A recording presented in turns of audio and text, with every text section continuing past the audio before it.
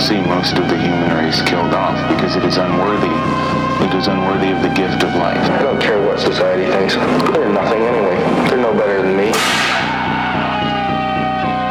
Until we hear the safe word, we will not stop.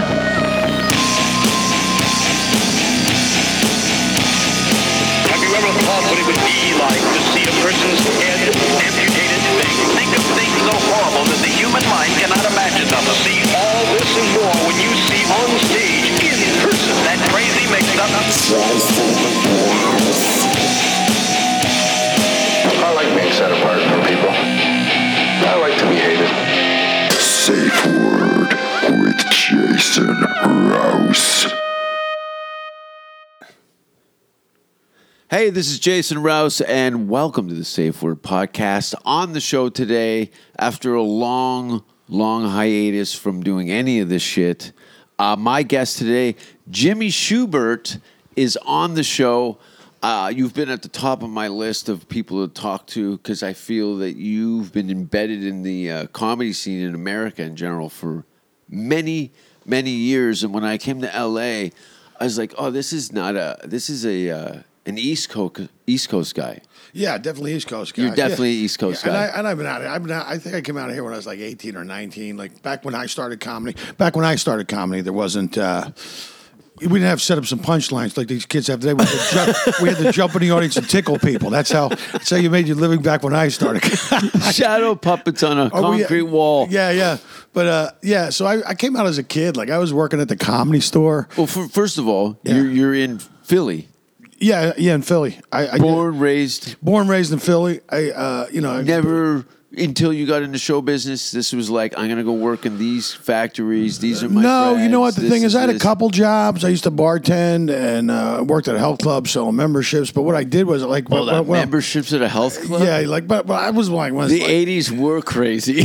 Yeah, I know. But it was like that movie with John Travolta with the health club. Yeah. So, I started when I was 9. I got like a magic kit, and you're good friends with Amazing Jonathan and stuff. Sure. But like most people, like Steve Martin says, it's the poor man's way into show business. Yeah. You get a fucking a magic kit, and I had a big family. I had 5 brothers, so I had like a built-in audience, and then our extended families were big aunts and uncles and stuff. So people would come over, and I would do like a magic show, and so I started doing. Do you have any photos of like you as a kid? I think I'm not as a kid, like those not TV tables. No, TV dinner tables. Yeah, something like that. Cards. But I think I have like 1 or 2 pictures of me doing magic as a kid. I'm sure there's a couple more out there somewhere, but I don't have them. And so I was doing like when I was like 14, 15, 16, I was doing like shows. Like I probably had like 5 to 6 shows a month. I was doing like the Children's Hospital. I would go down to the. Where'd you get the idea for this?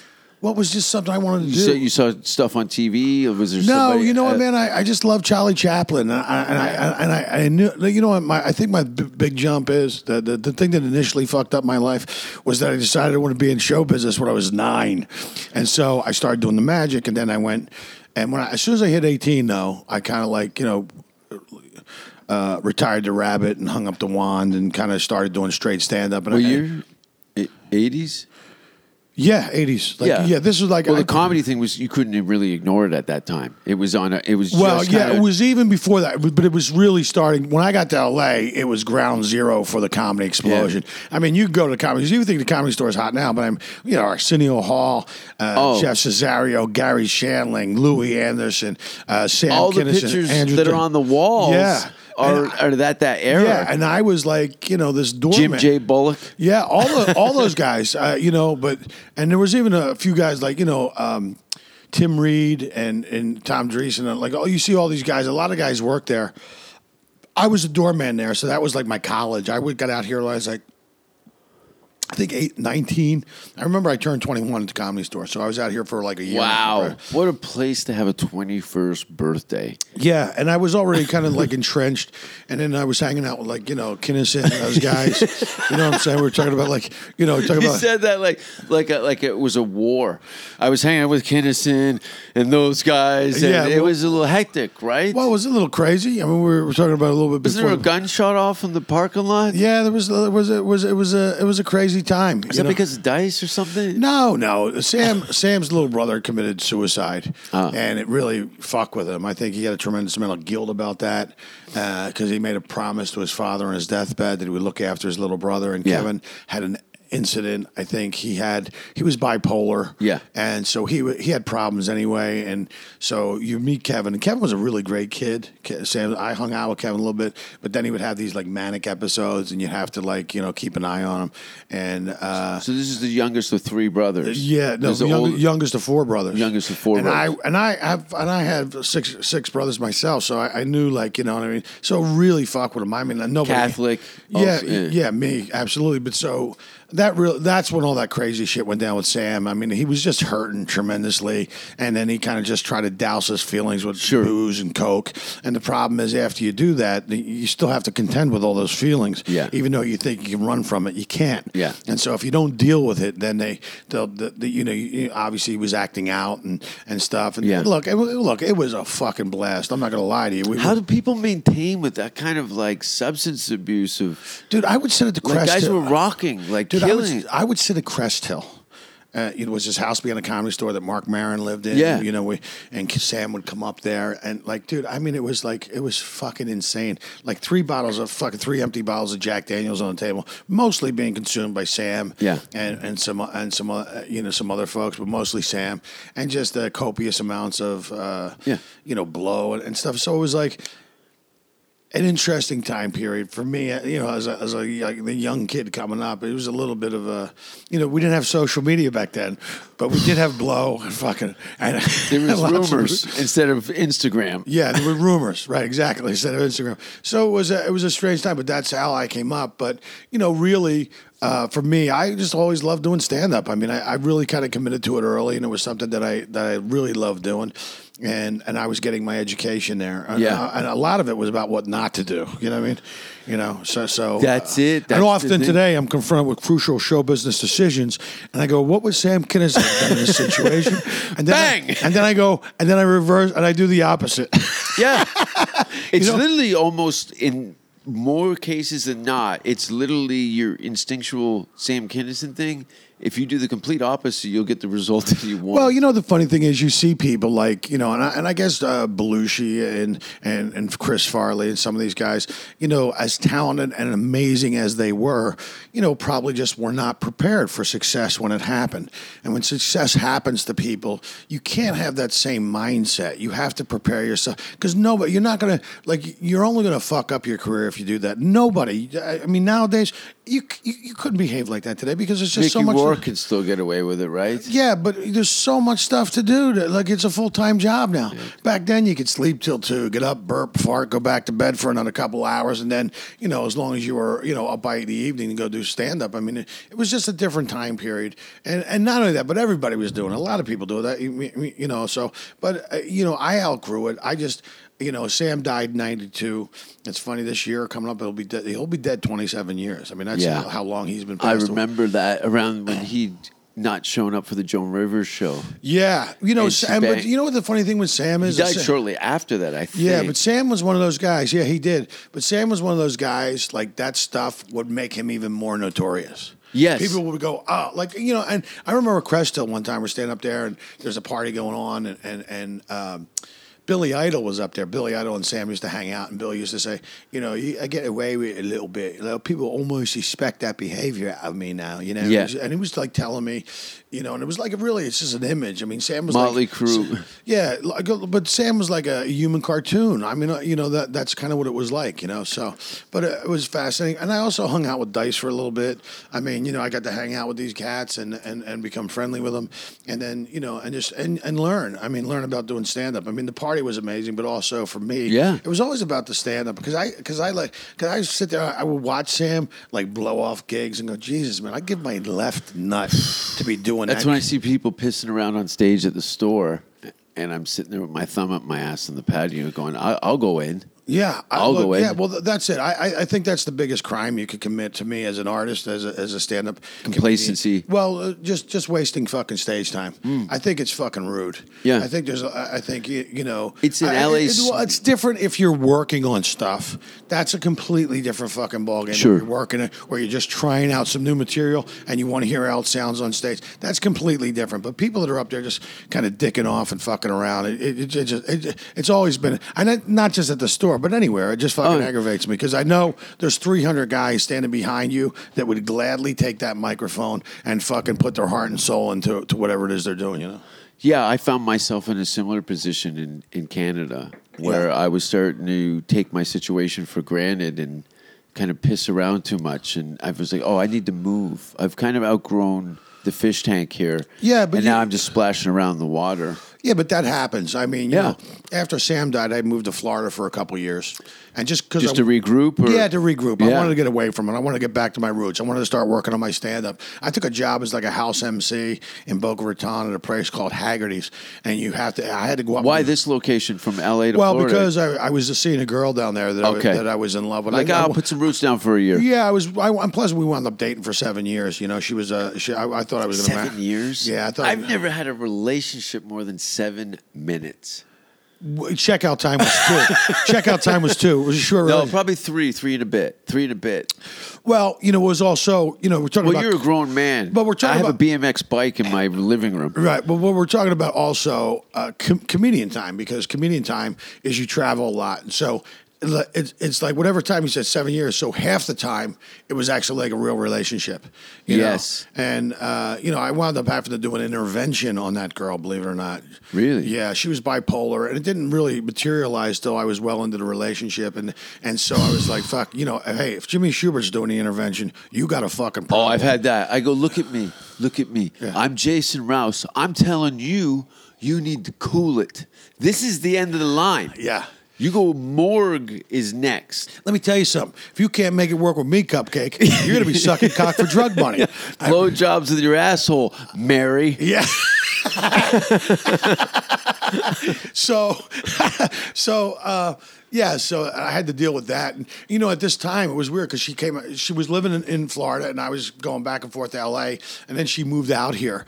And I didn't realize because how bad it was with her until she got out here. And like, I'm going to network, I'm reading for shows. And High stakes shit. It's like, you know. life fuckery. Yeah, and she's fucking acting like a fucking nutbag, and just like, I mean, 2 drinks in, I don't know who the fuck I'm dealing with, and I'm breaking out the crucifix and the holy water, and it's fucking burning her skin as I pour. I go, and I'm just going, get your head out of your ass, you know. So, but it's all that stuff, you know, you get material out of it, even though it ruins your life. Yeah, it's it's horrific. Yeah, I'm like gun shy now. I haven't dated anybody almost a year. Oh, well, dude, first off, I fucked a homeless guy at a bus stop last night, but I ain't getting involved with women anymore. Ah, Jesus, bro. I know. Mud whiskers. Well, Mud whiskers. Let me tell you something, bro. I was watching a show called Happily Never After, or Women Who Kill, on like fucking Hulu, and it's like these like guys get involved with these women, and they're like pathologically jealous, poison them and shit. They got more mood swings than the Count Basie Orchestra, and they're fucking like they got this small town insecurity, and going, fuck. I mean, you know, and the problem is, like, I would say I'm reasonably healthy. I'm sure I have my own issues. I'm not like fucking perfect by any stretch of the imagination, but I'm well adjusted. Yeah. I mean, but man, and I'm not a jealous guy. I've never been a jealous. Like, you know, if you don't want to be with me, then don't fucking be with me. Yeah. But if you want to be with me, then fine. But I'm not gonna fucking monitor your social media. It's exhausting. It's fucking exhausting. And you know what the thing is, bro? I mean, not nowadays, well, you know, because social media has turned everybody into a fucking narcissist. It's crazy. How many marriages do you think have been broken up just over MySpace? 56%, they said, I just read this the other day, 56% of divorce Reloaded social papers media? mentioned Facebook. Oh, fuck yeah. And I like, saw, look, he said. Yeah, it's bad enough without all that shit. You throw that shit into it. And, you know, and so it is what it is. You know, the whole world's in your relationship. Yeah, well, exactly. Like, it's like I know there's some guys out there that are smart about it. Like, I just do my business shit. I do fucking funny memes. I do my business shit. And you're not getting. You don't get to come inside my life. I mean, that's a privilege. You get, because people, they have this unearned familiarity with you. Like, just because you're on social media, like they feel like they can weigh in and say anything to you. Look, here's my soapbox. You live in your parents' basement. You're playing PlayStation fucking 8 hours a day, eating Doritos and beating off to your dick's orange, drinking energy drinks, and you're going to weigh in on my life, motherfucker? Yeah. You're going to weigh in on and criticize me? Good luck. Yeah. So I have Do you this get death threats? No, I do. I get death threats. Well, of course you do, because you're Jason Rouse. But I'm a nice guy. No, I love somewhere. I love you, dude. Nobody. When we sit at the Comedy Store, nobody makes me laugh harder than you with your fucking Mr. Mudwhiskers photos. Got no kids. No, but the thing is like exactly like at my age or our age, you're dating like someone's gonna have like 2 or 3 kids or 4 kids. I don't even have a fucking cat or a dog. I had a fish, but he fucking died. I don't have a house plant. I mean, I just travel too much. I don't think it's fair to one animal that you're always fucking gone. No, you're or a fucking child for that matter. I have everything that you've just said. I've adopted this indirectly. I have no plants, no kids, never been married. My shit's going into storage for 3 months. Yeah. I do comedy. And I do comedy. Well, the problem is, like, people don't realize what a daunting task that is. I mean, it's interesting. Like, you're trying because you have to get to a level, and you have to eventually, like you said, you outgrew the fish tank in Toronto, was it? Canada in general. Canada in general. So you outgrew the fish tank that was Canada, and then you come to LA, and you realize, like, a lot of these people, like, they're kind of doing well, and like, say they're in the comedy scene in Florida or Chicago, and then they come to Los Angeles, and Los Angeles, that's like going from playing high school football to then playing professional football, and the game moves a lot faster. It's almost not even comedy anymore. Yeah, no, it's all fucking business. It's all business. And what happens is, like, I would equate it to this. If you come to Los Angeles, let's say you've been doing comedy for 2 years in Florida, you're going, hey, everything's good, and then you come to Los Angeles. King of Amateur Night. Yeah. What would happen? It would be the equivalent of trying to climb Mount Everest without have ever taken a climbing lesson. In jean shorts and Crocs. Yeah. That's where I'm at. Yeah. So, but like, you told me, I mean, you come here and it's, you're a guy who works professionally all the time, and then you come to LA and then everything just stops. Sure. Because you have to get entrenched in the system, and you have to hang out, and you have to get to know people. And believe me, I mean, some of the biggest managers in comedy used to work the door at the Improv back in the day. Oh, yeah. Barry worked at the American Comedy Club. Yeah. Barry Katz. Barry Katz. Also Dave Rath and Dave Becky, who works at Neil Brennan worked the door in New York and then ended up going in to work with Chappelle and so on and so forth. Yeah, I think he was a doorman. Yeah, so but that everybody starts there. I mean, you start there, you hang out there, you start there. It's kind of an initiation process, because really, if you're not a member of Lucky Sperm Club, like if your aunt or your uncle or your dad or your brother's not famous, then it's because there's a lot of nepotism that goes on out here. This is any blue collar trade. Yeah, well, that's why I said seniority. That's why I said magic for me is like the kind of the poor man's way into show business. You get, you go to a magic store, you get to buy a $10 acrobatic silks. The next thing you know, you're doing the Beth Bernay Temple, entertaining a bunch of old people, but still, you get your chops. Yeah, all right, you get your chops. Stage time, even though it's on a piss-soaked city bus, you're doing card tricks till a homeless guy beaten off into a bucket of KFC. Yeah, but it's an audience. Card? An audience is an audience. And you know what? Those even if they got ringworm, they're still a crowd. Dude, that's fuck. The guy's got typhus, and you're doing fucking magic with a fucking one of those coughing into a rag, coughing, and you got one of those masks the Asian people walk around in all the time, just so you don't walk away with some. I thought they wore those masks to keep the shit off their face, because every time I watch a porno movie, it's some Asian girl with eel in her beaver and about 3 inches of beehive on her face. What kind of shit are you? I'll send you my bookmarks. Dude, you know what's hilarious? It's when you watch Japanese porn, they use an anonymizer. Oh, they pixelate it. Yeah, they pixelate it. It's like it's like the vagina turns state's evidence on a mafia don. Yeah, and so you can't identify. It's in the witness protection program. It's in the cunt witness protection program. This cunt has taken down more men than you've ever seen in your life. Because other guys go, that's the vagina that ruined my life. Yeah. So they have to pixelate it. throw it in a bear trap or hang it up in a butcher shop window. Anyway, what I'm really here to talk to you about is how Jesus has changed my life. And you went to church. I went to church. Oh, dude, I got, you can see my house. Look, I got a. Oh, I know. I get crosses. I know. I got stigmata. Yeah. I get blood in my urine sometimes when I see a cross. Yeah. You got. I think it's stigmata. Oh, dude. Oh, you fucking make me laugh, bro. So anyway, to get back to what we were talking about before we went off on these tangents. So yeah, it's LA's a tough nut, man. It really is. I think I came out here like 3 times before I got it fucking right. Yeah. I came because I had to leave a couple times just to get your shit together and figure it out. But I Recalibrate yourself. No, never lived in New York for a stint. Well, I grew up in Philadelphia, and So it was old hat for you? Yeah, it was like Philly was like a smaller, manageable New York, And plus, it was like I just didn't think it was far enough away that I could really kind of it was like it was like what my mom said. My mom said to me like last time I was back, she goes, you just left when you were 18, and you never came back. Yeah. I go, well, what did you think, Mom? I mean, I'm not going to fucking fail. I mean, you equipped me with my life skills that I needed to go on. You should be proud of me that I figured out what I wanted to do with my life and then pursued it and became reasonably successful. Sure. I was able to make a living doing something I love to do. That allows me to travel around the fucking world. So it's awesome. It's crazy. We're as crazy as the minutia of this business that we're going through. It's a fucking great. I'm coming up on 25 years in June. Yeah, I love. First off, I love comedians in general. Most of them, I would say, a good portion. Like there's a small percentage that I just, but most of them, I love them because they're some of the most intelligent, aware. Also, funniest people I've ever met in my life. I mean, nobody makes me laugh harder, and also they get.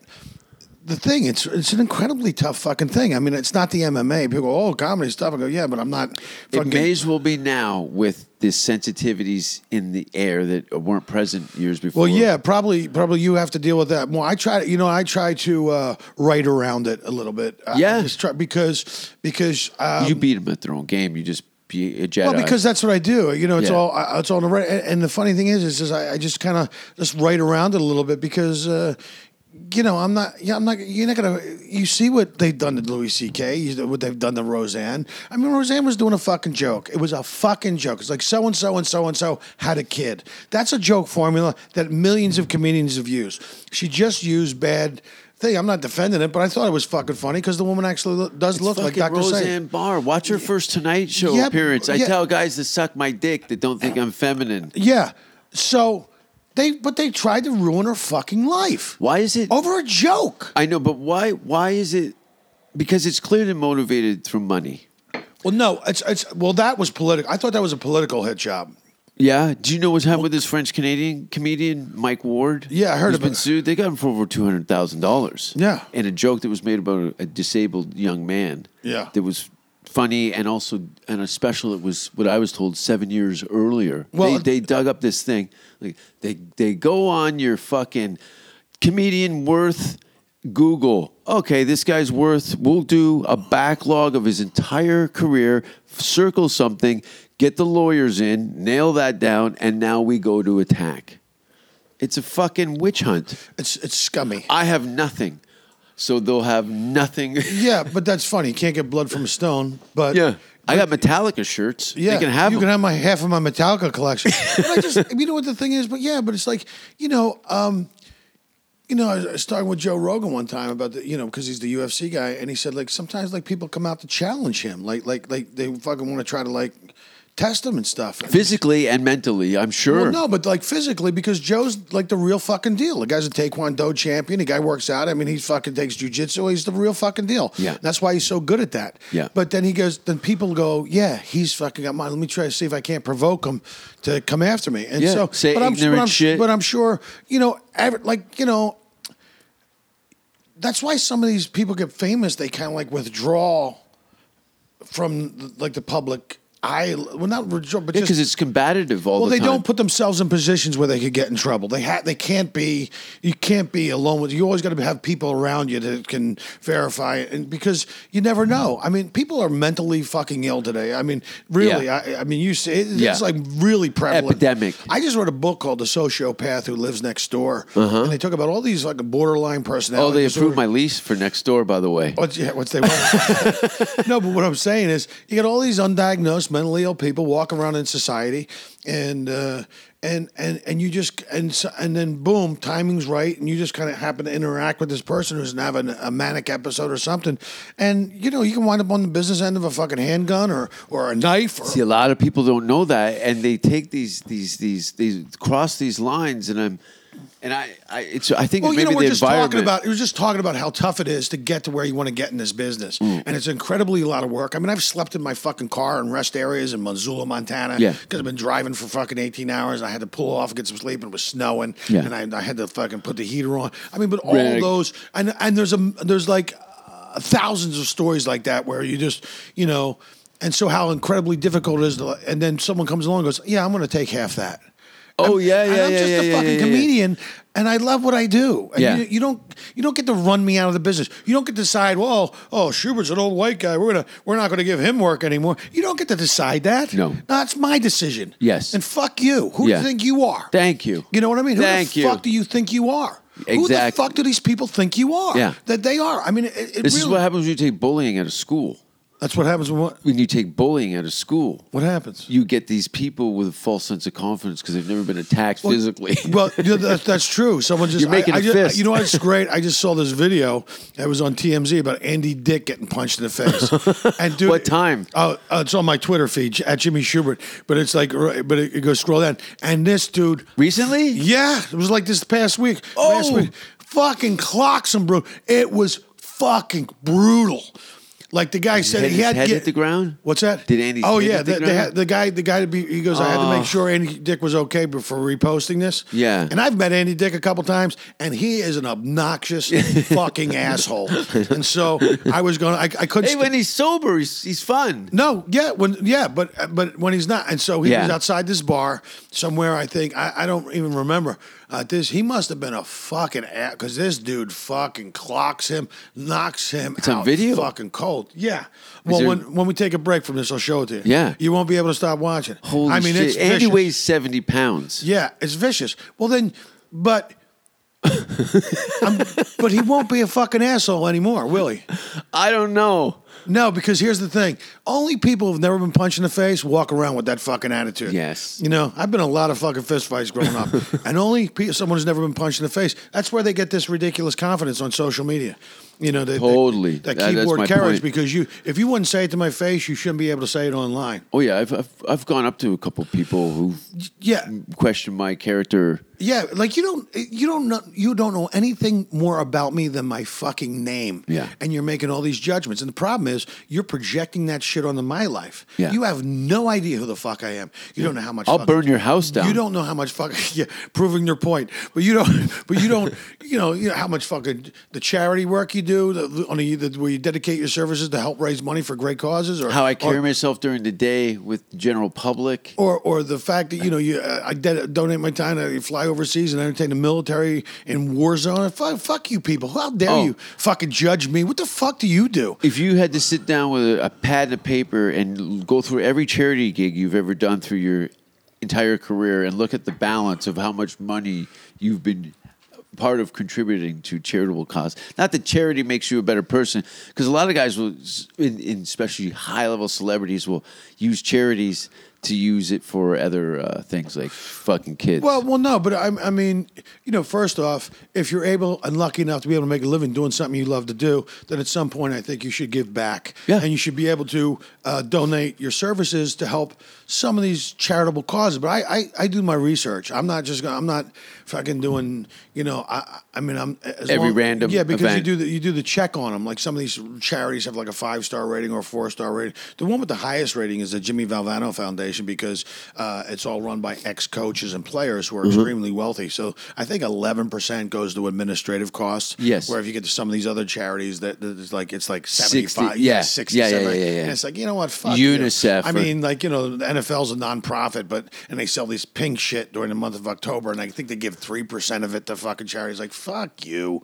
That's now not I've got to charity. look at pink uniforms for 3% of something that will end up 0.5% the time it hits the sidewalk. Yeah, so that's what I'm saying. But you know, on a side note, yeah, exactly. Well, some people do that. Look, I think it's great that people use it for that, but also, you know, you still got to be able to make a living. But I mean, you know, people just I find that, you know what it is? It's like people projecting their shit onto your life. It's like they're miserable fucks. They do nothing. They don't even know where to start to make their lives better. Yeah, exactly. And look, you look one. Hey, you know, and a lot of these Work people, on yourself. Yeah. Fuck. Yeah, work on yourself. Go look in the fucking mirror and figure out what you got to do to make the world. Look, you know, make shit better for yourself. But no, it's just easier to sit there on your couch, eating your Haagen-Dazs, drinking your Coca-Cola, eating your Pizza Hut, working on your type 2 diabetes while you text your vote in because some fucking douchebag could dance with a star while you fucking judge me online. And I go, you know what? And it's really funny because it's always those people. It's always the fucking douchebags are the first ones to yell the loudest and start fucking shit. I mean, I was talking to my web guy. He said, he goes, the funny thing is there's people out there who have they have like 40 Twitter accounts. And they sit in their fucking basement. Yeah, the shell game they're playing. Yeah, they play the shell game, and they sit there and they and they look for shit to get angry about because they have no fucking life. Yep, so their laptop tapping on the desk. I read this great story. This is a great story. You'll love this. This woman got engaged. And she was just kind of like, she went over her fiance's house and he left his computer over, and she goes on his computer and she sees he left all these fucking shitty fucking comments on people's stuff, like horrible fucking comments. Yeah. She goes, "What are you doing? What is this?" Oh, he goes, "Oh, it just makes me feel better." He goes, "Well, don't do that." She goes, "You can't." She goes, "This is disgusting. This is what you do." Yeah. She goes, I can't. I don't know you. I can't get married to a guy like that. Yeah. He goes, all right, I'll stop doing it. And she came over and again, she saw shit and she goes, you know what, you're a fucking asshole. She gave him his rim back and walked the fuck out. Yeah. You know, I mean, the thing is, look, you have to work on yourself every fucking day. That's just everybody, man. You know, you have to fucking unlearn how to do shit that people didn't know what the fuck the people. There's no that raised you. playbook for this. No, there isn't. You know, and sometimes just living your Example. life. You know, man, I mean, you know, and everybody gets caught up in this. You know, people walking around staring at their fucking phones, and that's not what made the human race great. The thing that made the human race great is the ability to make eye contact and discuss ideas and concepts. Looking out to the universe. And connect with people, connect with humans. You want to make a difference? Go feed some homeless people. Go visit sick kids in the hospital and read from a nursery rhyme, or go fucking to an old age home and talk to these old people about their life and about their stories. And this is like the World War II generation, the greatest generation of the shit these people have been through. That would, first off, that would make their fucking whole year that you thought enough of them to do that, number one, and that would be something that was fucking amazing. Oh, because we've had it done, you know, I don't want to speak for you, but I've been in situations where somebody just took a minute to do something, gesture towards me, and Absolutely. that carried me through the whole year. Dude, let me tell you something. I heard a great story, about you and Bobby Lee buying him a sandwich. He was all poor. Well, he was sleeping in his car for like 3 days. And I was like... And I just happened to go by the Comedy Store, and I happened to be flush at the time. I happened to be flush with cash, and he was like, "Oh, I haven't eaten in 3 days." And I go, "Well, what the fuck are you doing?" He goes, "I fucking don't know." I go, "Well, come on, man. Let's go get fucking..." And we went down to fucking... I took him down to the hamburger joint. Bobby Lee. And I got him... I love Bobby. Yeah, I love Bobby. And I got him a big... Get a fucking cheeseburger. Get a fucking hamburger. Get a fucking milkshake. Get whatever the fuck you want. It's on me. And I think we got a couple things to go. I said, "Get some food to go." He said, "What you fuck?" But I've done that for not only Bobby, but I've done that for a lot. Bobby's been vocal about it, and I appreciate it because. But I didn't do it for that reason. No, of course not. I did it because. And the reason he's probably brings it up as often is because it was an honest, genuine thing. It was absolutely an honest shame, and I would have done that for fucking anybody, especially comedians, because I've been that fucking guy. Oh, I slept in. I've had 37 comedians sit on my couches. I slept on the fucking roof of the Comedy Store. Yeah. Because I didn't have anywhere to go. I was in a motorcycle accident. I was homeless, and I had to go up to Crest Hill and sleep in that back fucking place. I mean, I had fucking pins hanging out of my fucking leg, and I was on crutches, and I didn't know what the fuck I was going to do. Yeah. And I really wanted to run home, and let my family take care of me. But I thought that if I ever had a fucking test in my life, this was it. And so I doubled down and I hobbled around. And Mitzi Shore paid for my second operation, which was able to get the bone graft off my hip. And I love Mitzi for that. But I saw her at the very end of it. yeah, she wasn't the same lady. 11 years ago, I remember seeing her at the store, and I walked into that door, and she was sitting there. I almost shit my pants. Yeah, no, Mitzi, she had a great laugh. She was a funny lady. She was hilarious. And I love her for giving me a chance because she gave me an opportunity to, it changed my life. Oh, for sure. It changed my fucking life. She made a lot of people millionaires. Oh, dude, everybody going on. And that's why everybody has a great affection for her. Robin and David Letterman and everybody. Yeah. Dice. Everybody loved Mitzi. I mean, Mitzi could be... Jim Carrey was the catalyst for my whole thing. Yeah. You got to spend some time with Jim at the tail end of it? Well, no, I actually hung out with Jim at the Comedy Store. But I mean, he... Because he loved Kinnis. Him and Kinnis. Oh, they were buddies back in the day. Yeah. You know? Wow. And I hung out with Jim when he was filming Ace Ventura down in Miami because I lived down there, and he invited me to the trailer. He let me listen to some of the music they were going to play in the movie.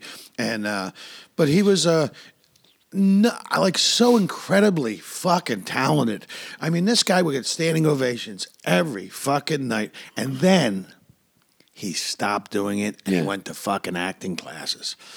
And then I don't know, maybe it was like a 4-year hiatus and then he came back. He did that Duck Factory. But that was in the very beginning. I heard that was a disaster. Yeah, but so I think like all that stuff, and then he went to acting classes, and I think he did like Johnny Squares, that Clint Eastwood movie Deadpool. Yeah, he played the Axl Rose part of it, right? Rock star. But he came back. And like he was just doing this avant-garde shit. I watched him one night fucking throw himself into the piano and just fucking lay there for the rest of the fucking night. And people they kept looking over. It was like the funniest thing because he just committed. Jim's commitment. Yes. I mean, I loved, and that's where I learned it from. Because when I commit to a bit, I commit to a bit. But Jim Carrey just fucking it was amazing. He was also like there was a different time period. You were able to hang out and talk to these guys, and once you were in a clique, like comics don't really generally you don't just come out here and make friends with everybody. No, you got to earn that stuff. And at that time, I had passed all the tests, and so when everybody would see you were working at the Comedy Store, you were also a stand-up comedian, and so you were kind of in the group. But Jim, years in the making. Yeah, and so Jim was great to watch him. I mean, that guy was amazing.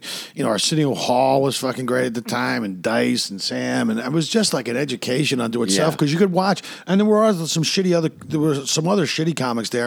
And you can learn a lot from them about what not to do. Well, Mike McDonald was also around. Mike McDonald is one of the funniest motherfuckers I have ever hung out with off stage. Yeah. Was it you telling me about when the guy was dying? Sam was dying? No. Please. No, this is the story.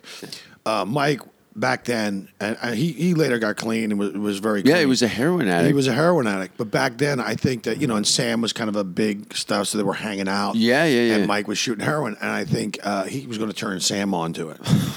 And so I guess Sam had a curiosity about it. And so he wanted to get shot up by somebody who knew what the fuck they were doing. So enter Mike McDonald. And Sam told me the story, and Mike McDonald told me the same fucking story. So I know it's fucking true. Yeah. And so he shoots Sam Kinison up, and Sam goes, I got that initial rush, and I just realized I was going to get sick. But before, I felt the nausea you get from the euphoria of it. He goes, I leaned forward, and Mike McDonald grabbed me by the lapels and went, the devil said one more soul, and I get mine back. And he pushed him away, and then Sam turned aside and went, fucking puked all over the fuck, and fucking threw up. And holy shit. I mean, just as he's starting to get high, and Kinison thought that was so funny and so dark, and it was. But I've hung out with Mike McDonald. And man, see, I never saw that. I saw sober Christian Mike. Yeah, well, I saw sober Christian Mike as well, but still funny. Yeah, dude. Like at Montreal, I would always go to hang out with him because laugh nonstop. Yeah. Like for all, I mean, laugh like I just like hardcore laughing, Yeah. you know. And so God rest his soul. I love Mike McDonald. He was truly was a special guy, and so was Sam. I mean, so I think people misinterpret Sam. I think Sam gets a bad fucking rap. I mean, Sam grew up Christian, and then when he became famous, all those things that he didn't do growing up, like, you know, for me, Repressed. it was like those like that's why I say, like, you know, I've talked to some people in recovery. And like people who became successful, and I go, look, if you got nothing going, fuck on. I understand that you're fucking getting high and do good, you know, but if you got everything going, he goes, no, he goes, fuck, he goes, sure, it's the exact opposite. Now you have money, now you have means. You got to be double vigilant because, you know, one fucking slip and you're back to where you were, and you fucked up your career. Those lows are real low. Well, of a drug addict. Yeah, when so you slip. Well, yeah, because it's a disease that doesn't, just because you stop doing it, it's still there. Yeah. And then when you slip, it's a big fucking slip. Yeah. I mean, it's like, you know, you've seen the Ice Capades. Now see, Freudian slips on ice. You know, you fucking, you know, so it's, but a lot of that, and, you know, and it's prevalent. It was a lot more prevalent then. I mean, a lot of comics are in recovery now. And it's just because you're fucking hanging out in a club every night. They give you fucking free booze. There's always some fucking dope deal around. So I'm just glad I outgrew all that stuff. I mean, dude, I just can't do it anymore.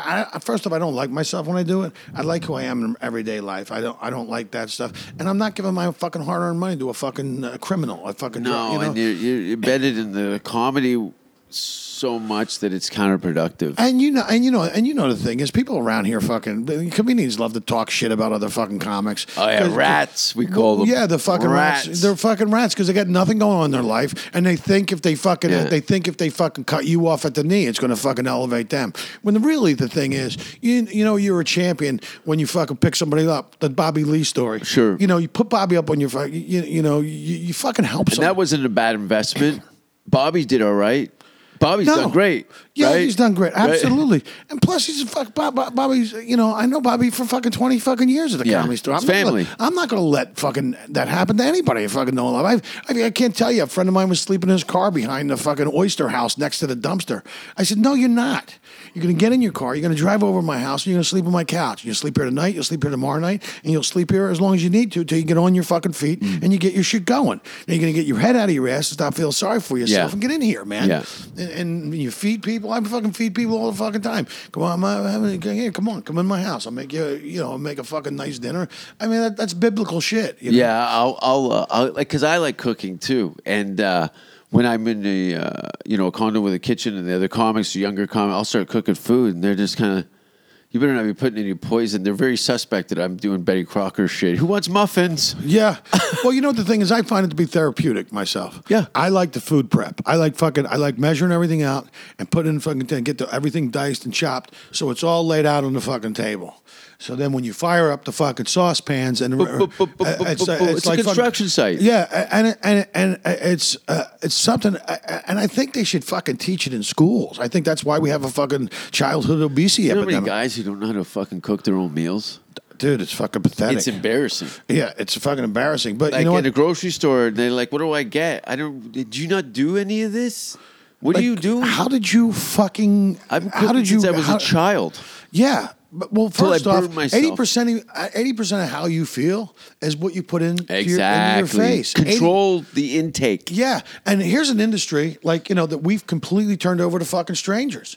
You Yes. sit there going, and who the fuck knows what kind of shit they're using? Cutting corners, using chicken that's been, is it fucking real chicken? Is it fucking rat chicken? Is it fucking kitty cat that wandered behind a Chinese restaurant that you're using on the fucking chicken gung, the meow gung pao? Is this chicken? a dog collar? Mr. Whiskers, you're delicious. Nom, nom, nom, nom. Oh, there's a dog collar in my chicken gung pao. So Hey, this is my dog, Ricky. He's gone. Sit, stay, Stay down. stay. So it's like So I just find it to be therapeutic, and And Was there a turning point? Not that there's, because this is, like you said, every day work on yourself. yeah, Now, was there, because there was... I'm a voracious reader. I read all the time. I listen to music. I don't watch television, hardly at all, unless I'm renting a movie on iTunes. I'm going to Sure. see a movie, or maybe I'll maybe once in a blue, I'll put in, like if I'm in a hotel room, I may have something on, but I really find it to be counterproductive. Oh, for sure. That's why they call it programming. You're sitting there, I think it makes your brainstem soft. I mean, you watch a lot of these reality shows, you go, oh, that's what happens when Roe versus Wade intersects with the democratically controlled school system. You get the cast of this reality show. And I just think it's fucking ridiculous. I think that you're justifying these behaviors, and nobody fucking behaves like that. People go, I'm going to act a fool. I'm going to, it's like, hey, you know what? You're a fucking idiot. Someone's going to punch you in the face. There's bad role models out there. In comedy, yeah, and they there's pipe some it into great your ones. fucking living room. Yeah. And your kids watch it. But TV's dying anyway. I mean, I was reading an article that said that they don't. It's interesting. This is All the money's been vacuumed out of it over the last 10 years. Oh yeah, because the SAG mismanaged their relationship with AFTRA, and then they had to merge unions because AFTRA fucked everybody. I mean, there's no more residuals. You got to work harder than an ugly stripper just to get enough money to get your insurance. Yeah. And I've done a lot of acting over the years. I just fucking saved my ass lots of times. But I went to see the movie The Post. They had Meryl Streep, Tom Hanks, and Bradley Whitford on this panel. And so you watch the movie, then you do a Q&A, and Bradley Whitford's going, he goes, I got to work twice as hard for half the money now because everything's these streaming contracts. And so it's like, well, technology is fucking destroying everything.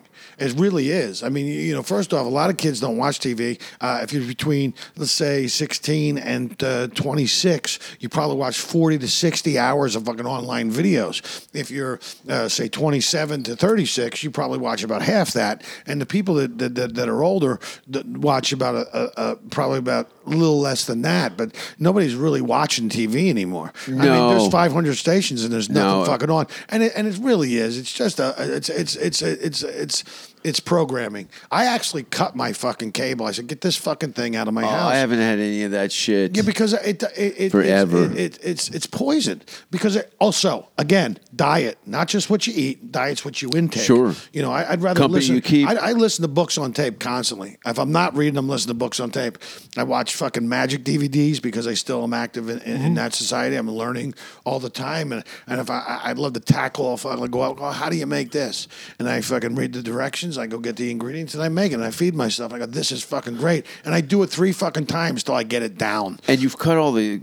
I could see you cut a lot of the distractions and bullshit out of your life.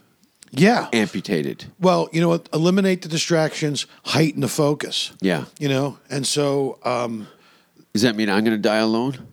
it doesn't make a difference. We're all going to die alone. We're all going to die alone.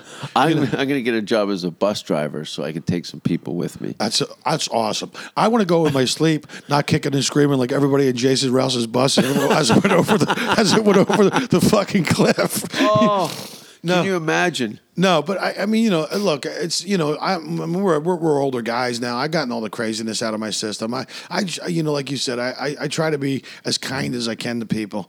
I'm not one of these fucking dudes. I think my friends' wins are my wins. I root for my friends to succeed. I always do because I had a friend of mine that, I'm not going to say his name, but he slept on my couch for like a fucking year, and I fed him, and I would go on the road. I would make sure he had plenty of food. I gave him my keys. Yeah. I said, listen, don't worry about it. You're going to be fine. And because I knew he was going to, now he show runs probably like the Mental Samurai with Rob Lowe, Shazam, Yeah. and some of these other shows. And he's a tremendously successful guy that lives in a multi-million-dollar house at the top of Topanga Canyon with a view on his backyard that Sure. looks like you're in Tuscany, in Italy. And another win for me. Yeah. I look, I love my friends. I want them to succeed. Their successes don't diminish my life, and I think that's what successful people do. And I think it's my attitude more or less than anything else that's allowed me to be able to make a living in this business for 30 years. Because I see the walls at the comedy stores are littered with guys who are no longer relevant or not able to make a living. Or look, have I had the kind of success that I was craving? No, but let me tell you something. I'm wealthy. I'm wealthy with my friends. I'm wealthy with my family. I've had a day job in over 2 decades. Yeah. So and the last time I worked a day job is when I was under 25, and so it's been about 2.5 decades for me as well. So, but that's fine. But I love what I do. Also, Yeah. I'm not a bitter, jaded fuck. You got some big dates coming up in fucking East Africa. Yeah, oddly enough. This is how crazy this business our is. mutual friend. Yeah. Russell Peters, I was a judge on Last Comic Standing, and Russell was so kind to me on that show. But Russell was so I went to 3 of the tapings. Yeah, but Russell was so kind to everybody. Yeah. On that show, he's genuinely one of the best fucking people in the world. He's so kind. He helps so many fucking comedians. He's got one of the best attitudes in the world, and you can see it in him. You go, that's why that guy's fucking successful. Yeah. He works his ass off. He is genuinely one of the nicest fucking guys, and and as all those people, most of them, Canadians? Is that where you're going? Canadians. Yeah.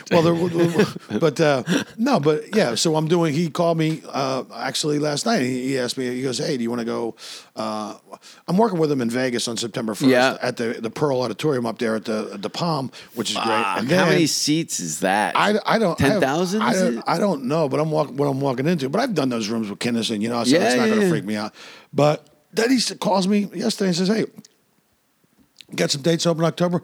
We're going to India. You think in Wisconsin? We're going Boston. We're going to India, Africa, the east part. Yeah, we're going to Nigeria and we're going to Kuwait. And I was like, shit, yeah. I mean, what a life experience. Yeah, what a life experience. And not to mention, but I've been to China. I've been to Hong Kong and Singapore, Macau, Suzhou, Wuxi, Shanghai.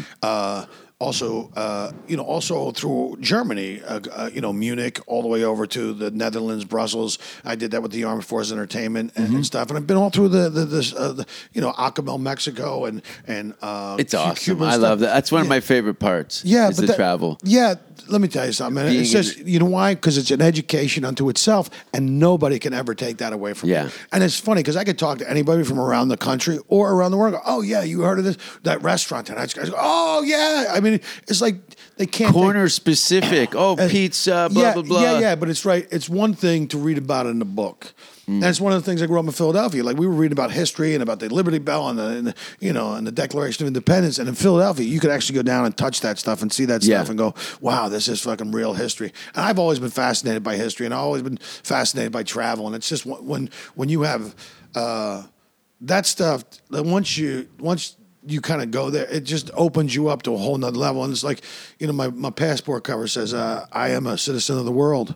And you feel that way because, it's like people that criticize the United States go, hey, America sucks. I go, that's only because you've never been outside of the country. Oh, totally. You would get down and kiss the fucking ground you walk. And you've seen like fucking poverty and like we don't even like 100-year-old poverty. Yeah. America's poverty scale is 31%. 31 times higher than the global level. Like we don't even kick in like until at the 31% point. Like people that are poor in this country are not like globally poor. No, that's the thing though. Okay, listen, Sunset Boulevard with the homelessness and all that, the drug problem downtown Los Angeles, that's scary. But when you go to some places, it's been like that for generations. That's another machete in the back of the head. Yeah. Well, the funny thing is all that stuff, like, dude. Oh, I'm in Mexico City, by the way, in November. Oh, awesome. So. Yeah, but what's funny is you see, dude, that video you sent the other day about the guy smoking crack and the guy was blowing the fucking smoke and the other dudes, I was like, what? Blowing it in his asshole, yeah. I was like, what the fuck? Those are my neighbors. Dude. That's my life. Dude, that was my life coach. Guy uses a whistle. Hey, I don't think your car keys are in there, Larry. That guy fucking pulls open. That guy's a license plate fell out and an old tire. He goes, would you eat a shark? Yeah, it's a video of two homeless guys smoking rock. Yeah, but you know where that stuff comes from, dude? That's all fucking childhood trauma shit. Oh, for sure. It's all childhood trauma. I talked to this woman. She was a clinical psychiatrist, and she said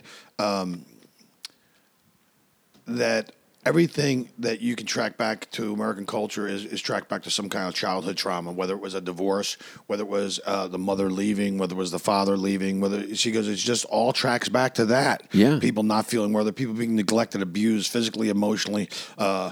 She said a child that does not have the love of its mother, and granted, I'm sure there are fucking, probably 100 examples of people who've overcome that stuff because they did the work. Some people don't have the luxury of being self-aware enough to even know where to Well, start. she said, I work with people. She goes, it's really a life sentence because you Yeah. are destined to have drug problems, alcohol problems, and be poor for the rest of your fucking life because that shit affects people more than anything. I mean, that's what you really want to address. I mean, you want to fix the fucking gun violence in America.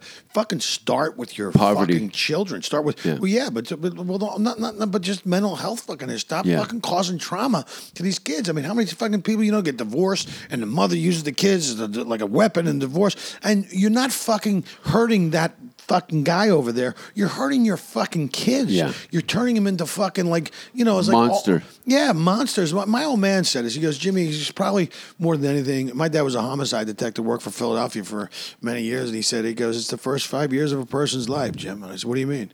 He goes, well, if they're born into a loving, caring, nurturing environment, they turn out to be reasonably well-adjusted people. But if they're not, if they're born into like alcohol and drug abuse families, and they suffer physical and mental neglect, he goes, they turn into sociopaths. I mean, they come up and shoot you in the face just as soon as they say hi to you. They have no fucking love. They don't know what love is. They have nothing to compare it to, and so they don't. There's no thing there. And I go, you want to fix the problems in the world? Start there. Love your fucking children. Yeah. Make sure that I don't only go get them a fucking new iPad. I'm not talking about throw money at it. I'm talking about love your fucking children. Yeah. You make sure. And my brother said one of the coolest things to me. He said, he goes, the best thing I could do for my children is love their mother. He goes, because then they will know that they are loved, and that will instill stability, confidence. That will still stability and confidence in my children. And I thought that was like such a great thing to say. But my brother's also in recovery, so he does the big work up top. But not always, but he came to aware that these are his kids were the three of the thing. Their mom and my three kids are the things I love most in the world. And I got sidetracked, and I almost fucked that up. And he goes, I'm glad I caught myself and figured it out. And so my brother Bobby's like really one of the smartest dudes spiritually, and not only that, but he's just Is he the oldest? Yeah, he's the oldest, but he's just. Where are you on the? Oh, I'm right in the middle. I'm Mr. Shit Whiskers. I got caught. I was right. I got the last of the hand-me-downs before they bought new for the other three. Just enough to be out of fashion. That's all right, though. But you know what the thing is? Roller skates. Hey, this is great. This fucking short sleeve lime green leisure shoot will come back in style any fucking minute now. Hey, what's this L? Oh, it says Laverne. Yeah, get hand-me-downs. I'm just glad I didn't have an older brother that was a Siamese twins. Those hand-me-downs would have sucked. Mom, I got a sleeve coming out of the middle of my... Just wrap it around your neck and tell people it's a scarf, okay? I wearing socks for mittens. Yeah, so this life is a fucking journey. I don't judge people. I try to encourage people. I think it's easy nowadays to get downtrodden. People make fun of me because I'm always. I would describe myself as being belligerently optimistic. Yeah. So. That's contagious, though. Yeah, and that's what I do. I share my It's contagion contagious. with people, and like I go, the guy's working on this, and I know somebody else is doing this, so you bring those two people together, and that makes a connection that sparks. Like my buddy Steve Simone, who handles like the mental health stuff. And Steve's great, dude. He's like Mother Teresa. If I call him Mother Teresa of the Comedy Store, How has he survived with that disposition in the Comedy Store? dude? Because it's Sweet, because you funny. can't crush that. I You know, cannot- but you can- the people go the way to crush that in this town. Yeah, but and he's weathered the storm. He's an anomaly. Believe me, it takes its toll. And Sure. I've had conversations. Yeah, but yeah. Steve goes out of his way to help fucking Oh, poor yeah, family. yeah. I mean, he really is. But my other friend Brenda, who works with mental health things, is aware because Steve said, he goes, you don't even know. How do you know if someone's not talking to you if they have a mental health? How do you think? And like I said, comedians do all this other work to help people raise money for all their causes. Who helps the fucking I know. No So- union, no.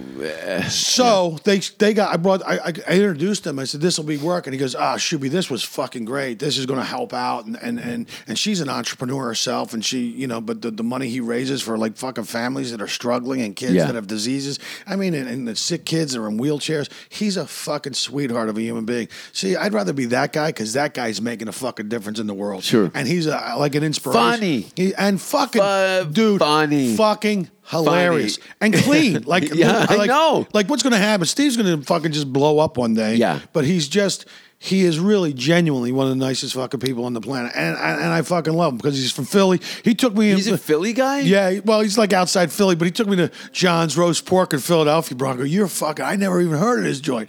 Most delicious sandwich, roast pork sandwich. You've never heard of a place? Yeah, in Philly. I know. That's fucking. I'm embarrassed. Fucking take my card away. And then he takes me to this Italian bakery that I also didn't know. I was like, you're fucking. Like, it was great. He's in deep. Yeah, he's in deep, bro. He's in trench, but he loves Philly, and he's just a great guy. But you form those relationships with people. That's the funny thing. You get the people. Comedy is not as big as people think it is, and everybody knows each other, and so after our friend Brody took his life. Yeah, it's holy shit. Yeah, I'm more aware of it now, so I'm always like going out of my way to make sure people are okay. Because I talked to Brody fucking that Wednesday night, like fucking, because a bunch of people had said, and the thing that really pissed me off was a bunch of people had said negative shit about his special at the Comedy Store, and this guy's not even a comedian or what. And I go, like, I want to fucking hunt those people down and go, are you fucking happy now? You stole something from us. Yeah. Are you fucking happy now? Are you fucking happy now? But Brody was one of a kind, and who knows? Wow. But anyway, it just makes me more aware of that stuff, and I just enjoy it. Yeah, well, enjoy apple cider vinegar. Jason Rouse. Yeah, but one of a kind human being, and gone way too early. But especially around, I always go out of my way to even guys that are just starting out, new guys, and and I think that the thing that really kind of, share your time, share your things with people, because you never know how the fuck that affects them. Like you said, something that kept me going for fucking the littlest fucking kindest gestures keep you going for fucking months. Yeah. They keep you in the business when you're getting ready to fucking quit. Yeah. When you're fucking laying in a fetal position underneath your end table with a callus on the roof of your mouth from a loaded revolver, and someone does something fucking kind for you. Yeah. It keeps you going for another month. And I think really, I think especially with all this social media stuff, I think the next big revolution that's going to go on is a spiritual revolution where people come back and actually connect as human beings. Because if we lose that, we're done. If we lose that humanness, and we all suffer from the same condition. At the end of the day, we all want the same things. We want to be loved. We want to be respected. We want to have friends. We don't want people, and that's it. And we'll be right back after these commercial messages. This has been great. Dude, you're awesome, bro. You're the best. All right, you're the best. Thanks for having me on. I appreciate it. What do you got coming up? Africa, fucking. Yeah, I'm doing those tours, but I'm also Vegas. I got a couple corporate things, and I got a buddy's getting married in September, so I'm going out to his wedding. Nice. I got a Crack Up for Cancer. It's in Tampa at a big arena down there, so people can go to my website and get that information. So if you're in Tampa and you want to raise money for a good cause, that's it. I'm also doing a corporate gig at the end of on the 28th, and then I'm off with Russell to India, and then I'm jealous. And I'm doing Vegas for Brad in November. Brad Garrett's place at the MGM. Yeah, people just go to jimmyschubert.com. You can find me on social media, Twitter, Jimmy Schubert. And if they want to see my stand-up comedy, you can go to jimmyschubert.com, and my new hour special is available for download. So people can check that out. But and my safe word is cheeseburger. Mine's hairy onion. Hairy onion? Yeah. Mine is leather Cheerio. Thanks for being on the show, Jimmy. Mine is Harry Moss Bucket. Yeah. Thanks for having me. Cactus Jack. Cactus Jack. Boom. Cool. Awesome. Yeah, man. Hey, you want to go some lunch? You want to grab lunch? Yeah. Awesome. I can make us breakfast, but you know what? No, let's go out. Yeah, there's a little place down the street, Italian joint. Let's do it. Okay, I'm going to take my neighbor with us. I don't care what society thinks. Good or nothing anyway.